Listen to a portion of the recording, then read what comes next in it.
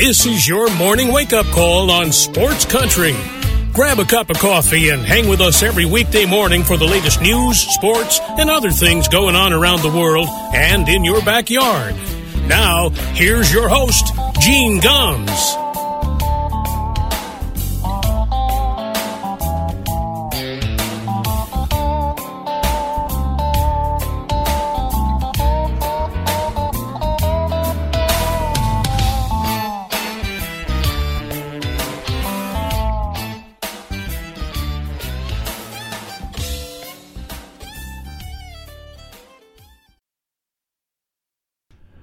Well, good morning, everybody. It is 6 minutes past 9 o'clock. Welcome to a Tuesday morning wake-up call here on Sports Country Radio. Appreciate you stopping in for a few minutes this morning as we work our way around the world of sports and the world of pop culture. That's where we're actually going to start this show. The cancel culture continues, ladies and gentlemen. I'm not sure it's ever going to go away. The latest one to bite the dust, we had some Dr. Seuss books last week. The latest to bite the dust, Pepe Le Pew. It was Warner Brothers has a new Space Jam movie coming out, and the Pepe Le Pew scene has been chopped from that. It's coming out on July 16th. There are no plans. Warner Brothers says that Pepe's basically not in any of their future plans. They've got some other movies coming out. He is not going to be in any of them. Why? Well, this is all stemming back from a column that was written by Charles M. Blow in the New York Times that said that the cartoon character of Pepe Le Pew added to the quote-unquote rape culture here in the United States. Pepe Le Pew adds to the rape culture. Let me just point out that Pepe Le Pew is a cartoon that goes back 70 years. And yes, I get it. The whole idea of, that he's pursuing the cat and he's, I get it. But it's a 70-year-old cartoon. And people will say, well, children watch that and, children pick up stuff from cartoons. Please stop. You know what? And if you're worried about that as a parent, seriously, have a conversation with your child. But this is just, it's a 70-year-old cartoon that was meant to be funny. And it wasn't, Charles Jones, who actually was the guy that developed the character, it wasn't about him trying to rape this cat. It was about, he saw himself as the perfect suitor. He's a skunk. It was funny. It was a skunk thinking he was great, yet he stinks, and people couldn't seem to, come on. It's just absolutely insane what we are doing. And I have a very good friend who is a managing editor of a newspaper chain in Massachusetts. Mike and I have been friends for a long, long time. And he said the other day that he didn't understand the outrage over the whole Dr. Seuss thing. And he's from Springfield, Massachusetts, born and raised there, and so he's a fan of Dr. Seuss. But he felt that what the Dr. Seuss Foundation did with these books was the appropriate thing because of the racial stereotypes, et cetera, et cetera. And he said, young minds see that and they perpetuate it. So he thought that it was a fine thing. It was a good thing. Look, I tend to disagree. I get where he's coming from. I get it, but if you really believe that a 2-year-old child that you're reading to is, and you might show him this picture and you're reading it, and a 2-year-old child is going to pick up on the fact that this depiction of an Asian person is racist and they're going to perpetuate that for the rest of their life, I have a hard time believing that. And again, if you think that's a problem, that's a conversation that you have with your child. That's the problem that I have with what's going on in the country is that we're just canceling stuff. We're not having conversations. How about we talk to, people and say, this is why this is not kosher. It was a moment in time, and, this is why it wasn't good, and put it in context, kind of like tearing down all the Christopher Columbus statues and the Confederate soldier statues. I get all that, but let's put it in context. Let's not erase our history. Let's put it in context. And this is what's bugging me. Now, the thing with Pepe Le Pew pisses me off even more, and I'll tell you why. The scene that they had with Pepe Le Pew in this movie that was cut out was a scene of Pepe Le Pew basically getting his ass kicked by a woman that he was hitting on. He puts it. There was a section there that he is actually playing a bartender, and he starts hitting on a woman at the bar, played by this actress named Gracie Santo. He begins kissing her arm. She pulls it back, and then she slams him into the chair next to hers. She then pours her drink on him, slaps him really hard, basically kicks his ass.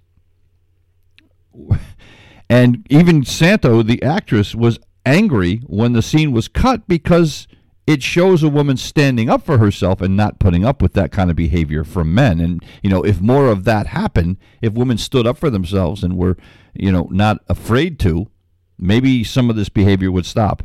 Maybe if the first time he had kissed a woman and got slapped, Governor Cuomo would have never done it again, for instance. So, so she was angry just because, it was a chance for, to show women. And again, maybe we're stretching the point a little too far. At the end of the day, it's a movie and a cartoon, but Pepe's getting his ass kicked. So this is just,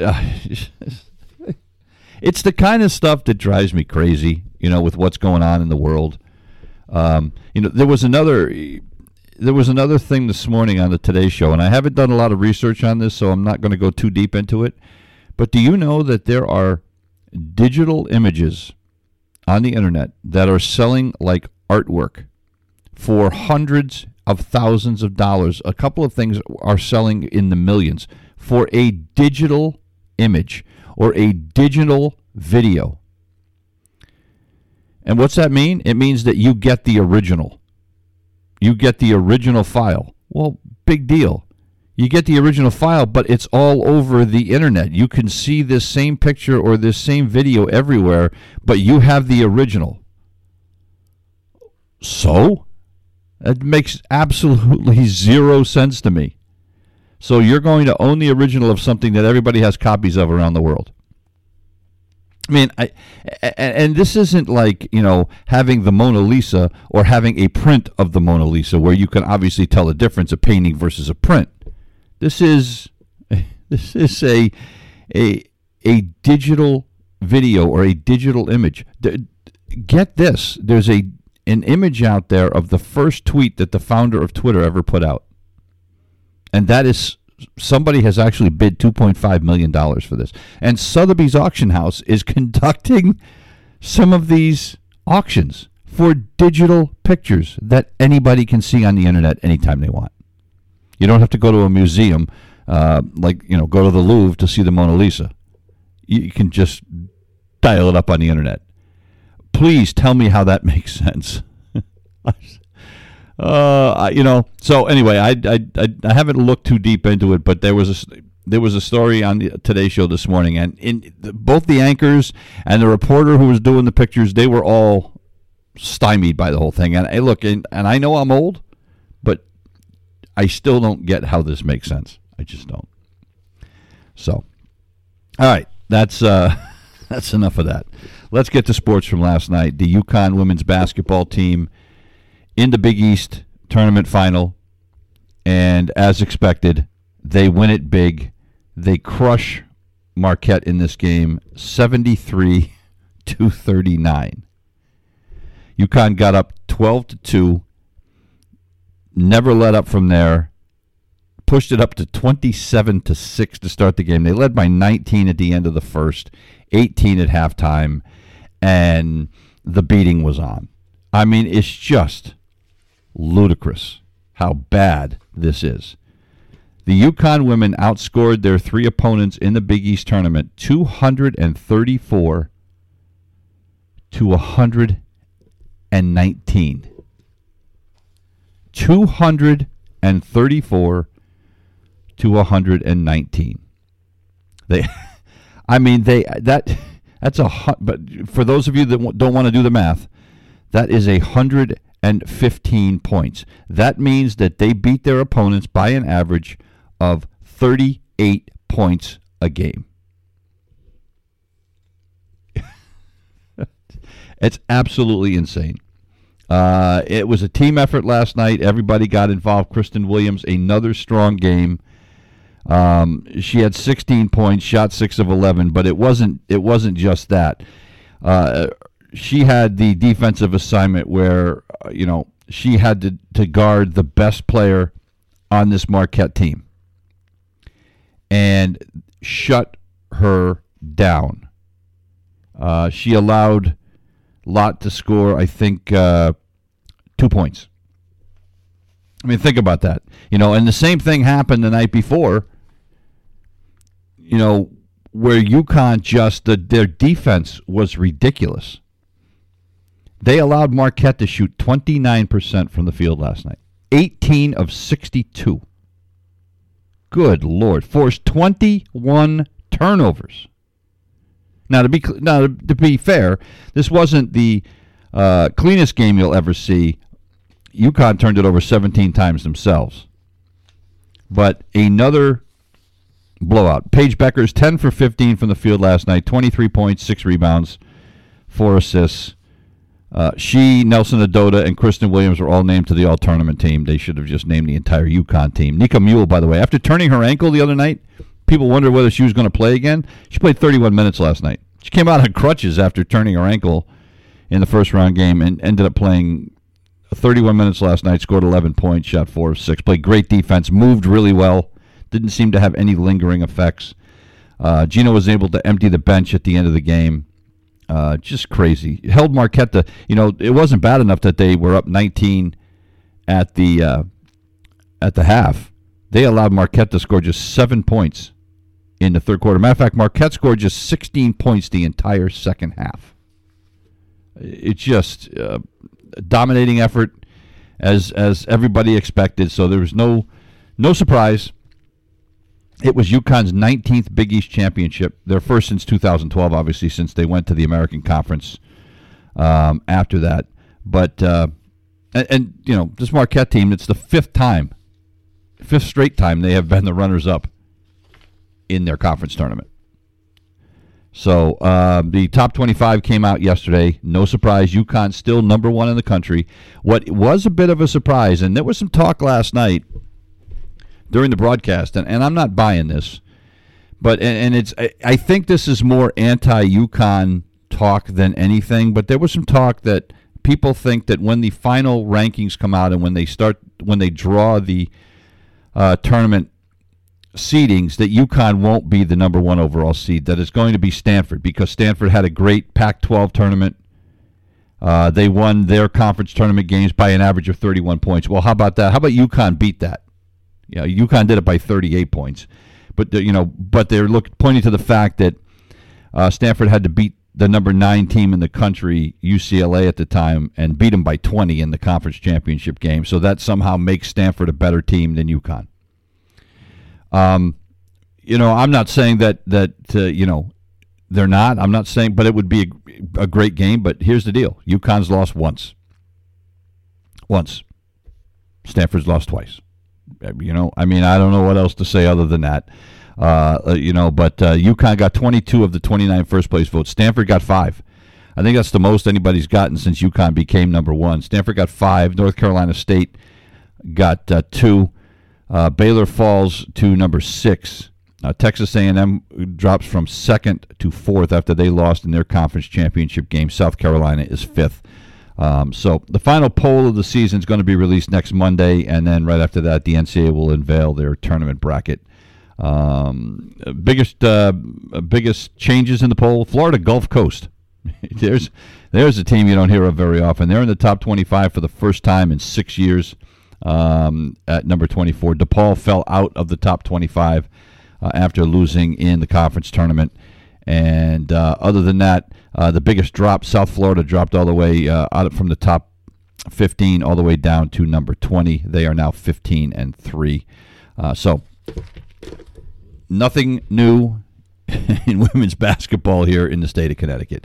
Big East honors for the men's basketball season in the Big East were handed out yesterday. A few UConn players were honored. Isaiah Whaley was named the co-defensive player of the year in the Big East. He shared that with Posh Alexander of St. John's. And Tyler Polley was named the 6th man of the year, the first guy off the bench, the best bench player, essentially is what that is. And that's a great comeback for Polley. This is a guy that had that knee injury last year, so it was great to see him get recognized for what he was able to do this year. He had major knee surgery last year, and the fact he came back and he averaged about 8 points a game and shot pretty well from three-point range, and led UConn with three-pointers made on the season. So good for him. James Bouknight was named to the Big East Conference first team. No surprise there. And Adamas Sanogo made the all-freshman team. Other Big East awards, Creighton's Mitch Bollock won the Sportsmanship Award and the Most Improved Player as well. So the Coach of the Year and the Scholar Athlete Award winner, as well as the Player and Freshman of the Year, are going to be announced tomorrow. UConn, of course, the number 3 seed in the upcoming tournament. It starts tomorrow. UConn has a bye in the first round. Their first game will be on Thursday at 9 p.m. It'll be against either Providence College or DePaul. Most likely it'll be Providence College. Providence College is the number 6 seed, and DePaul is ranked 11th. So we'll see about that coming up on Wednesday night. The top 25 poll for men's basketball came out. No surprise again, Gonzaga still number 1 in the country. 61 of the 63 first-place votes. They are trying to become the first wire-to-wire number 1 in college basketball since the 2014-2015 season when Kentucky did it. Baylor with a nice finish after losing a game after their long layoff.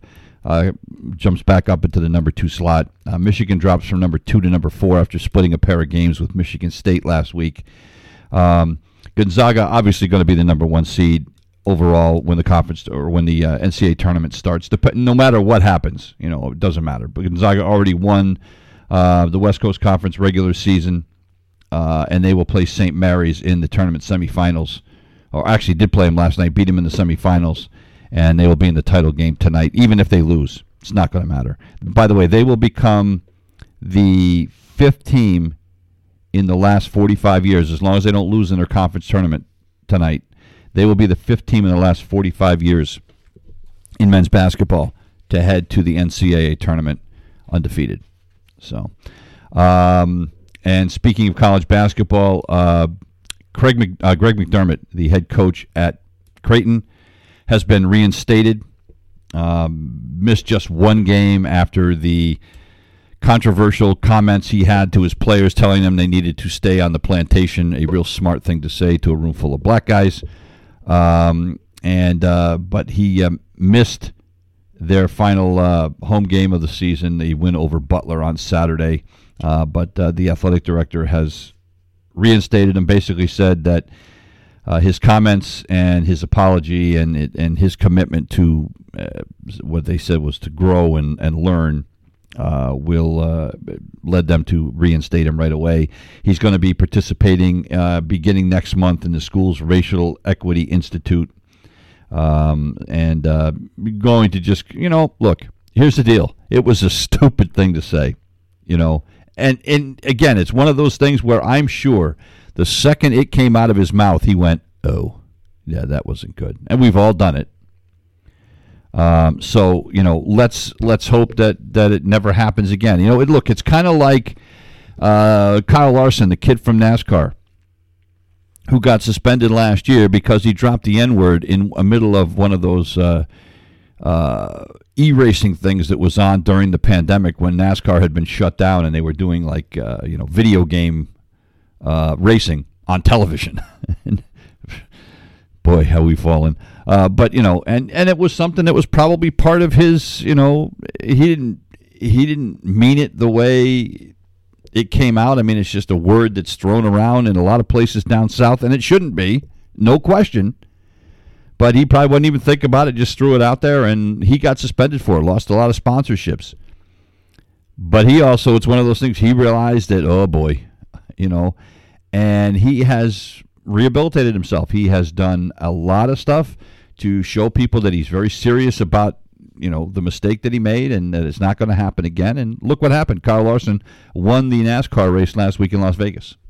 A year after being suspended, people weren't sure he was going to be back in racing at all, and he wins at Vegas last week. And by the way, who was one of the first persons to go over to congratulate him after his win? Bubba Wallace, the only black driver in NASCAR, went over and made a point of congratulating Larson. And, so, it's good that McDermott's going to be back. It's good that he's going to learn from it.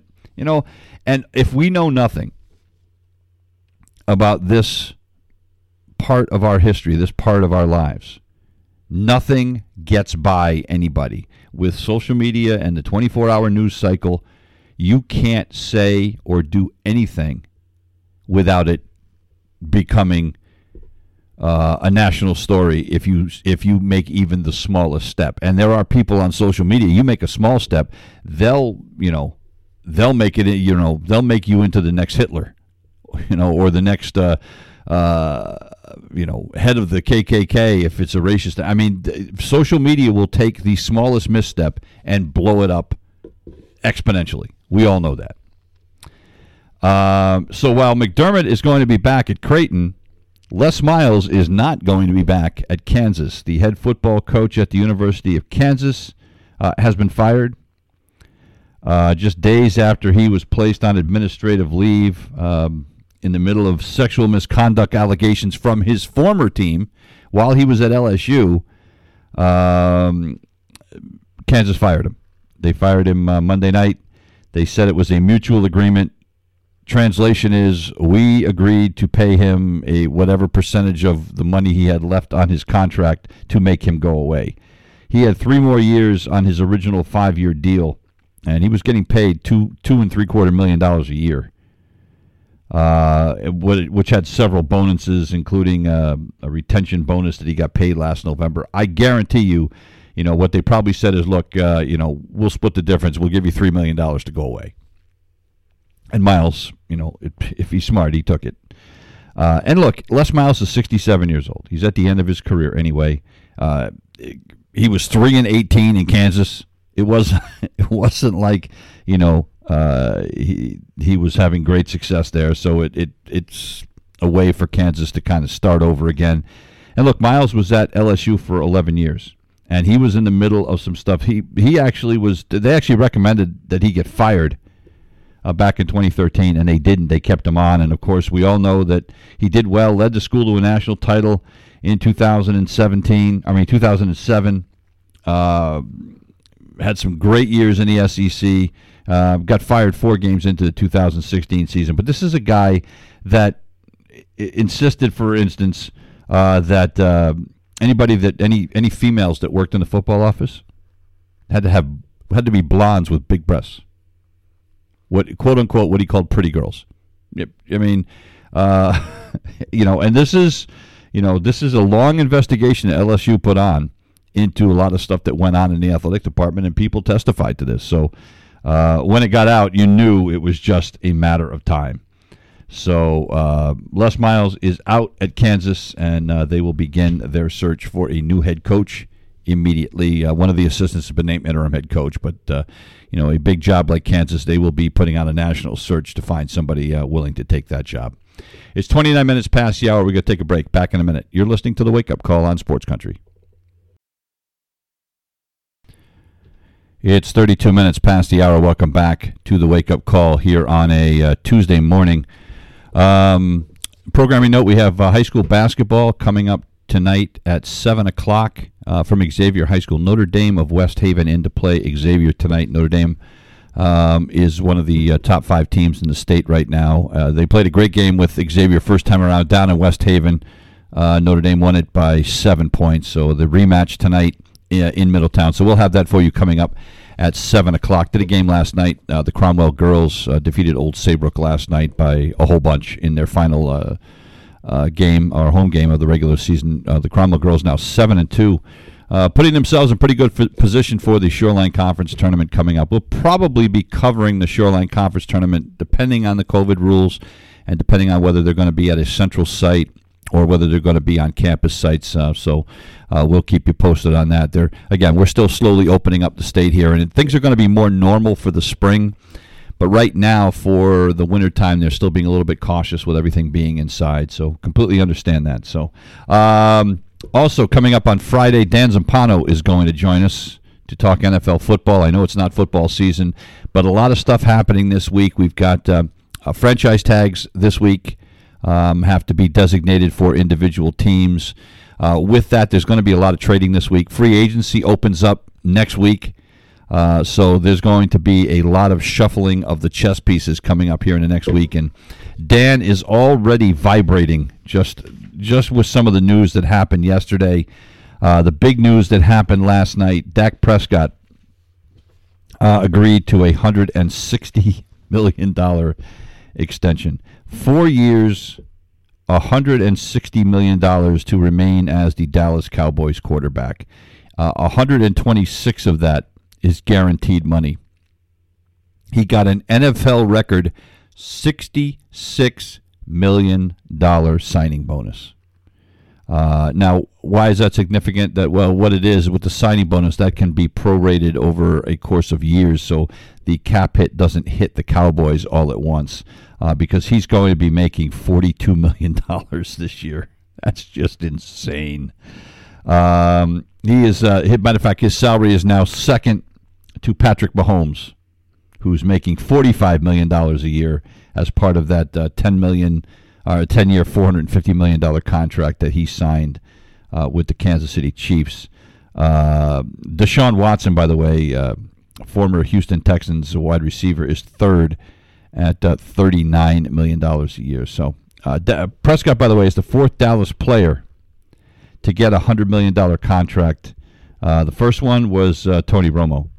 So he's following in pretty good shoes. And look, there's been a lot of rumors going around with Prescott, whether he was going to sign there or not, whether they were happy with him or not. Jerry Jones kept saying all along, he's going to be my quarterback. We're going to get him, despite what the media was saying. They even had Seattle trading Russell Wilson from Seattle to the Cowboys, and then the Cowboys sending back Dak Prescott. I mean, it's just crazy stuff. It's because, it's that 24-hour news cycle, and everybody's got a show, and everybody's got a blog, and got to have stuff to write about, so we'll make stuff up.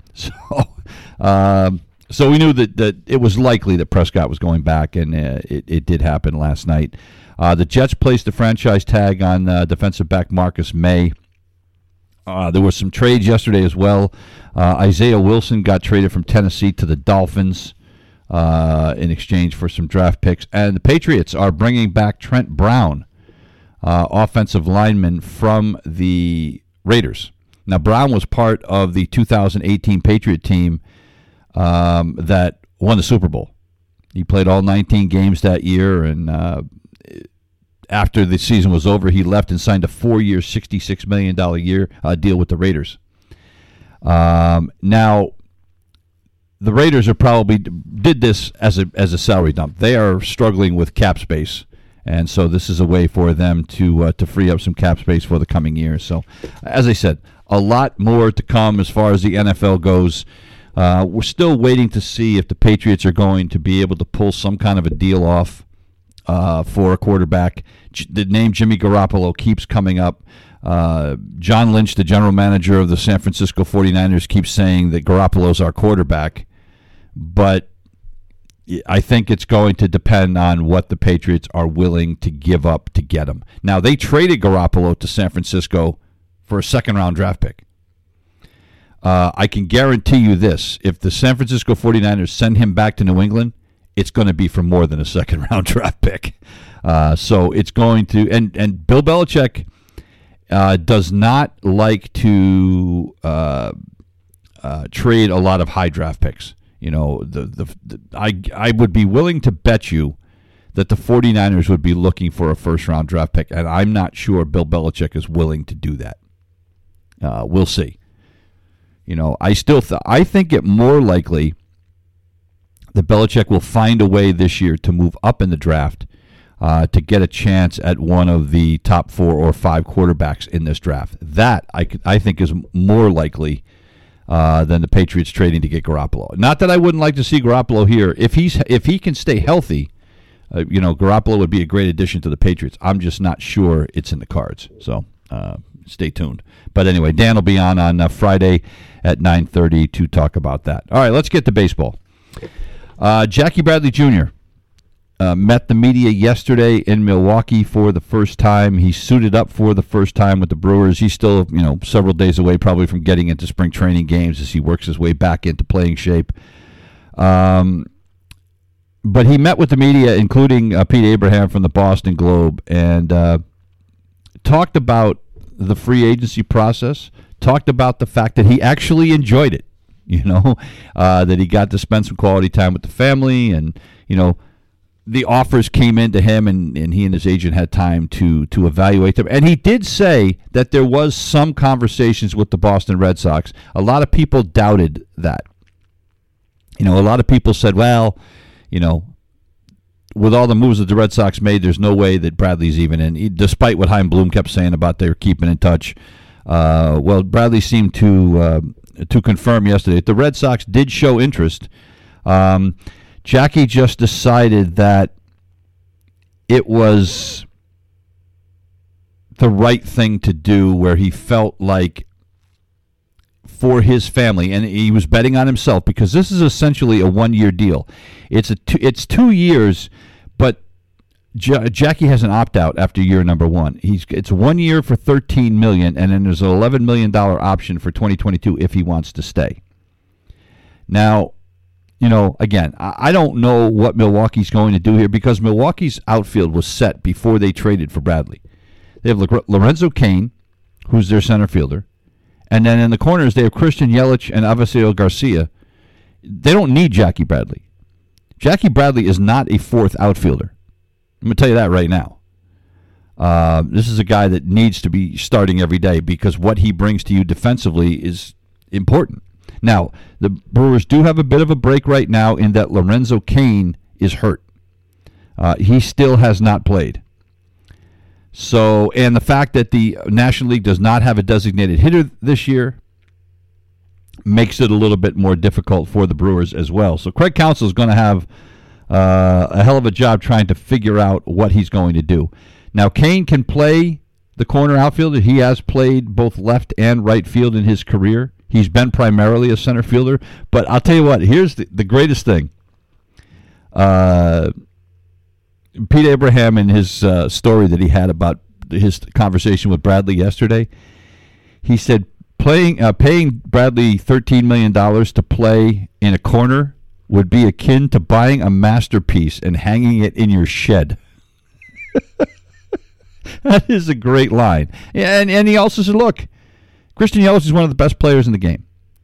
If he's healthy, he's playing every day. So you're not getting him out of the lineup. You're not getting Avisaíl Garcia out of the lineup. Garcia, by the way, I watched the Brewers game yesterday. He's dropped about 30 pounds, and he is ripping the ball. This is a guy who is a great offensive player, and now he looks like he is in the best shape of his life. So there's another guy, you're probably, if he's healthy, you're not getting him out of the lineup.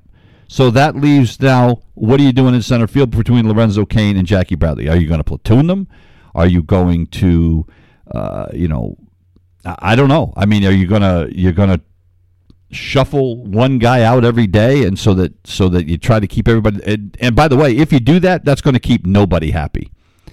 If every day you're resting one of those outfielders, and actually, when you think about it, it's not going to be Yelich. They're not giving him a day off unless he asks for it. So really then you're talking about three guys for two spots, and if you're constantly rotating those guys, I think all three of them are going to be pissed off. So good luck to Craig Counsell. And look, Jackie Bradley has played on the corners, but in the last 5 years, Pete Abraham points out that Bradley has only not played center field 18 times in the last 5 years. And I tell you, I'm telling you right now, the Red Sox are going to regret this. they are going to regret not signing Jackie Bradley Jr. And I've said this before, and I will continue to say it till the cows come home. And I'm telling you right now, I'm going to be saying it all season long. When balls in the gap fall in, or some shallow fly ball falls in, and I'm going to say Jackie Bradley Jr. would have gotten to that ball. And as has been pointed out as well, the corner outfielders are not going to be able to cheat over towards the lines as much as they have in the past, because they're no longer going to have Jackie Bradley Jr. in center field that can make up for those gaps that are in left and right center when the corner outfielders are cheating over towards the lines. The Red Sox are going to regret this. I wish Jackie all the best. I hope, and Jackie was very classy with his comments yesterday. Said, he's got some great friends, and he's going to make some kind of statement or put out some kind of statement to the fans to thank them for their support over the years. And to be fair, I mean, Jackie's being gracious here because he took a lot of abuse for the times that he didn't hit. But the last couple of years, there's been suddenly a love fest with Jackie Bradley Jr.'s defense, which, great. But he was booed an awful lot at times. So he's being very gracious, but he said that he is waiting to try to put together his thoughts, and then he's going to release some kind of a statement to thank the fans for their support over the years in Boston. So, but I'm going to miss Jackie. The Red Sox are going to miss Jackie more than they think. I'm telling you that it's going to cost them some runs this season. There's no doubt in my mind. It's 45 minutes past the hour. We're going to take another break. We're back in a minute. You're listening to the Wake Up Call on Sports Country. Welcome back to the Wake Up Call. It's 46 minutes past the hour. We got a few minutes to go before we are out of here for the day.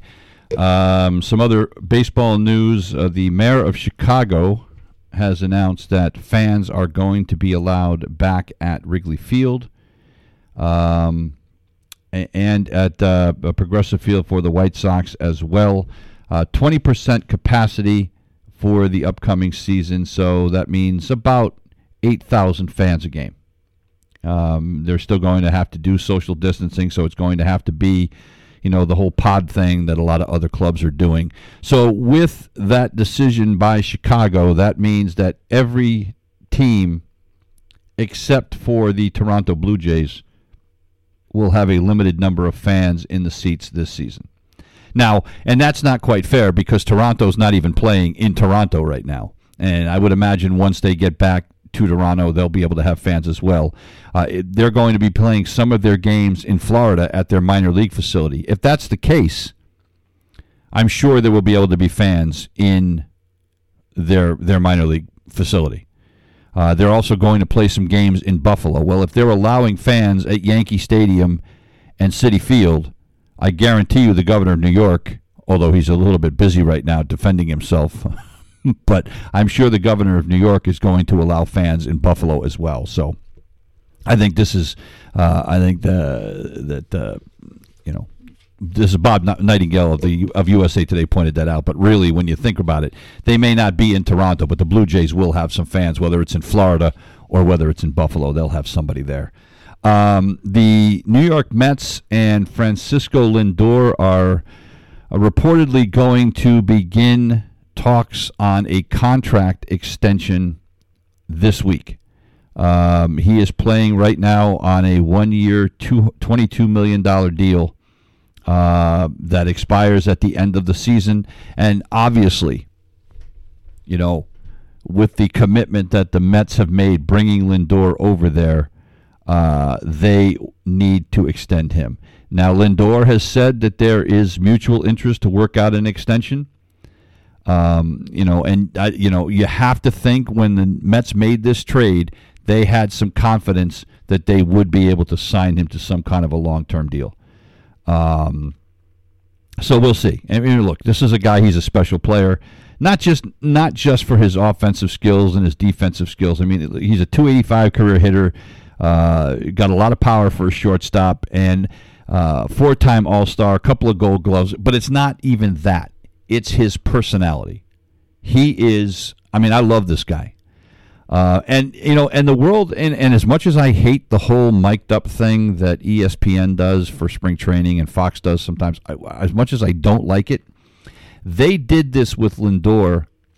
I want to say it was at an All-Star game a couple of years ago, and I think it was the first time that a national audience really got to see what kind of an infectious personality this guy has and how much he loves the game and how he plays the game with joy, which, by the way, you ought to. Every Major League Baseball player that complains about his job, quote-unquote his job, should be ashamed of themselves, where they're getting paid exorbitant amounts of money to play something that a lot of people would do for free. I obviously didn't have the talent to play in the major leagues, but if I had been given an opportunity to play it, I would have done it for nothing.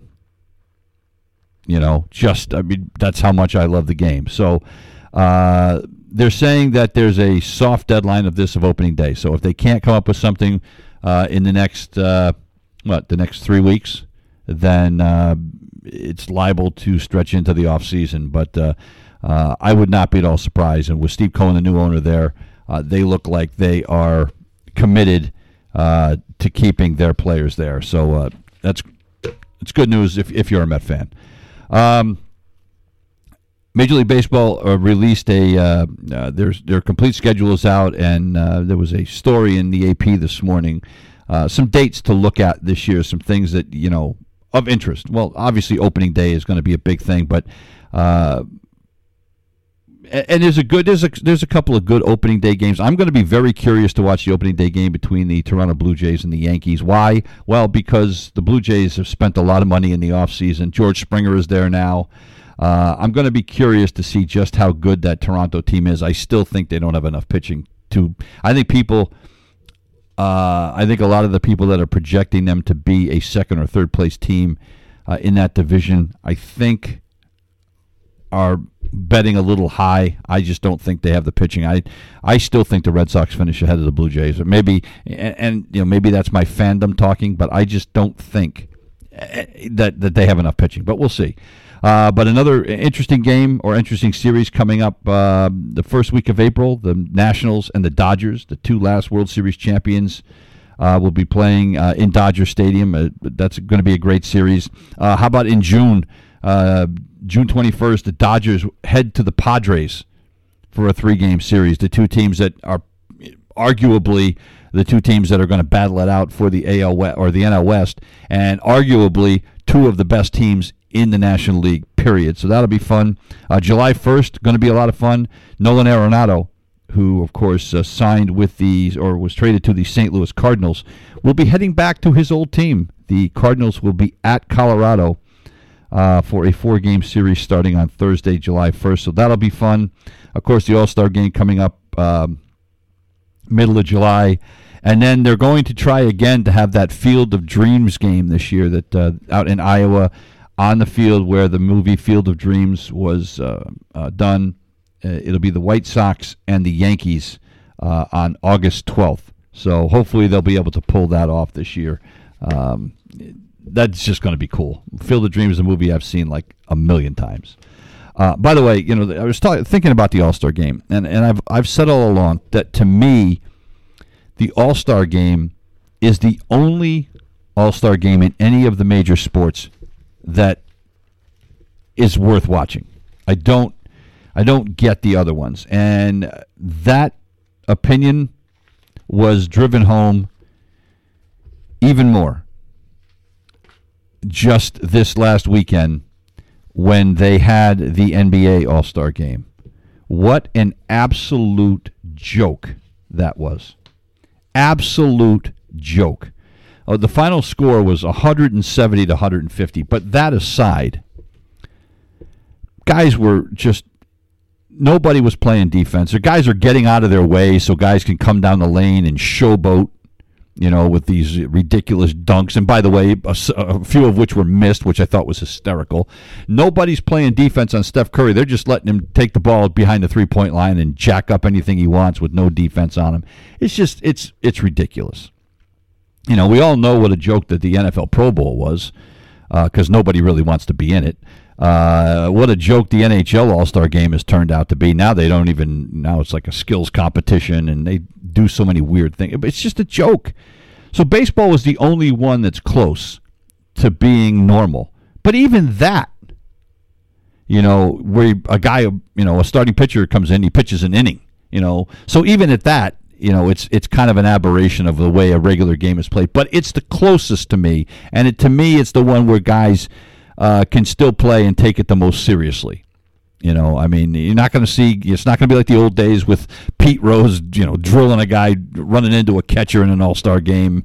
But to me, maybe it's time you just name an All-Star team and not have an All-Star game, because what's the point? I mean, that NBA thing, honest to God, what an absolute joke. The fact that they were having it anyway in the middle of a pandemic and with no fans, it made zero sense to me.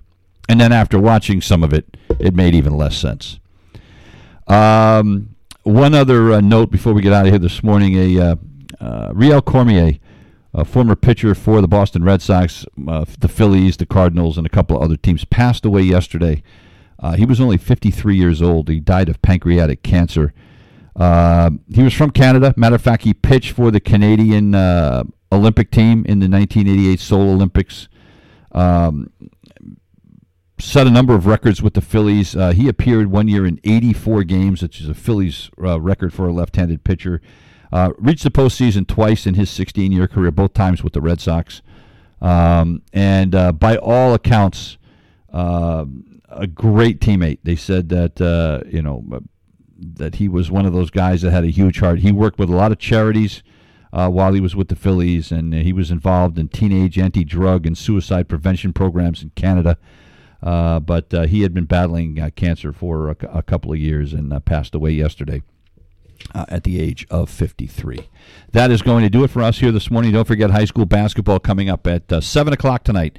Notre Dame of West Haven at Xavier. Should be a good one. Hope you can join us. We'll be back tomorrow morning, of course, with another edition of the Wake Up Call. We leave you this morning with some music from Blake Shelton, Minimum Wage. Have a great day. We'll see you tomorrow. You've been listening to the Wake Up Call on Sports Country.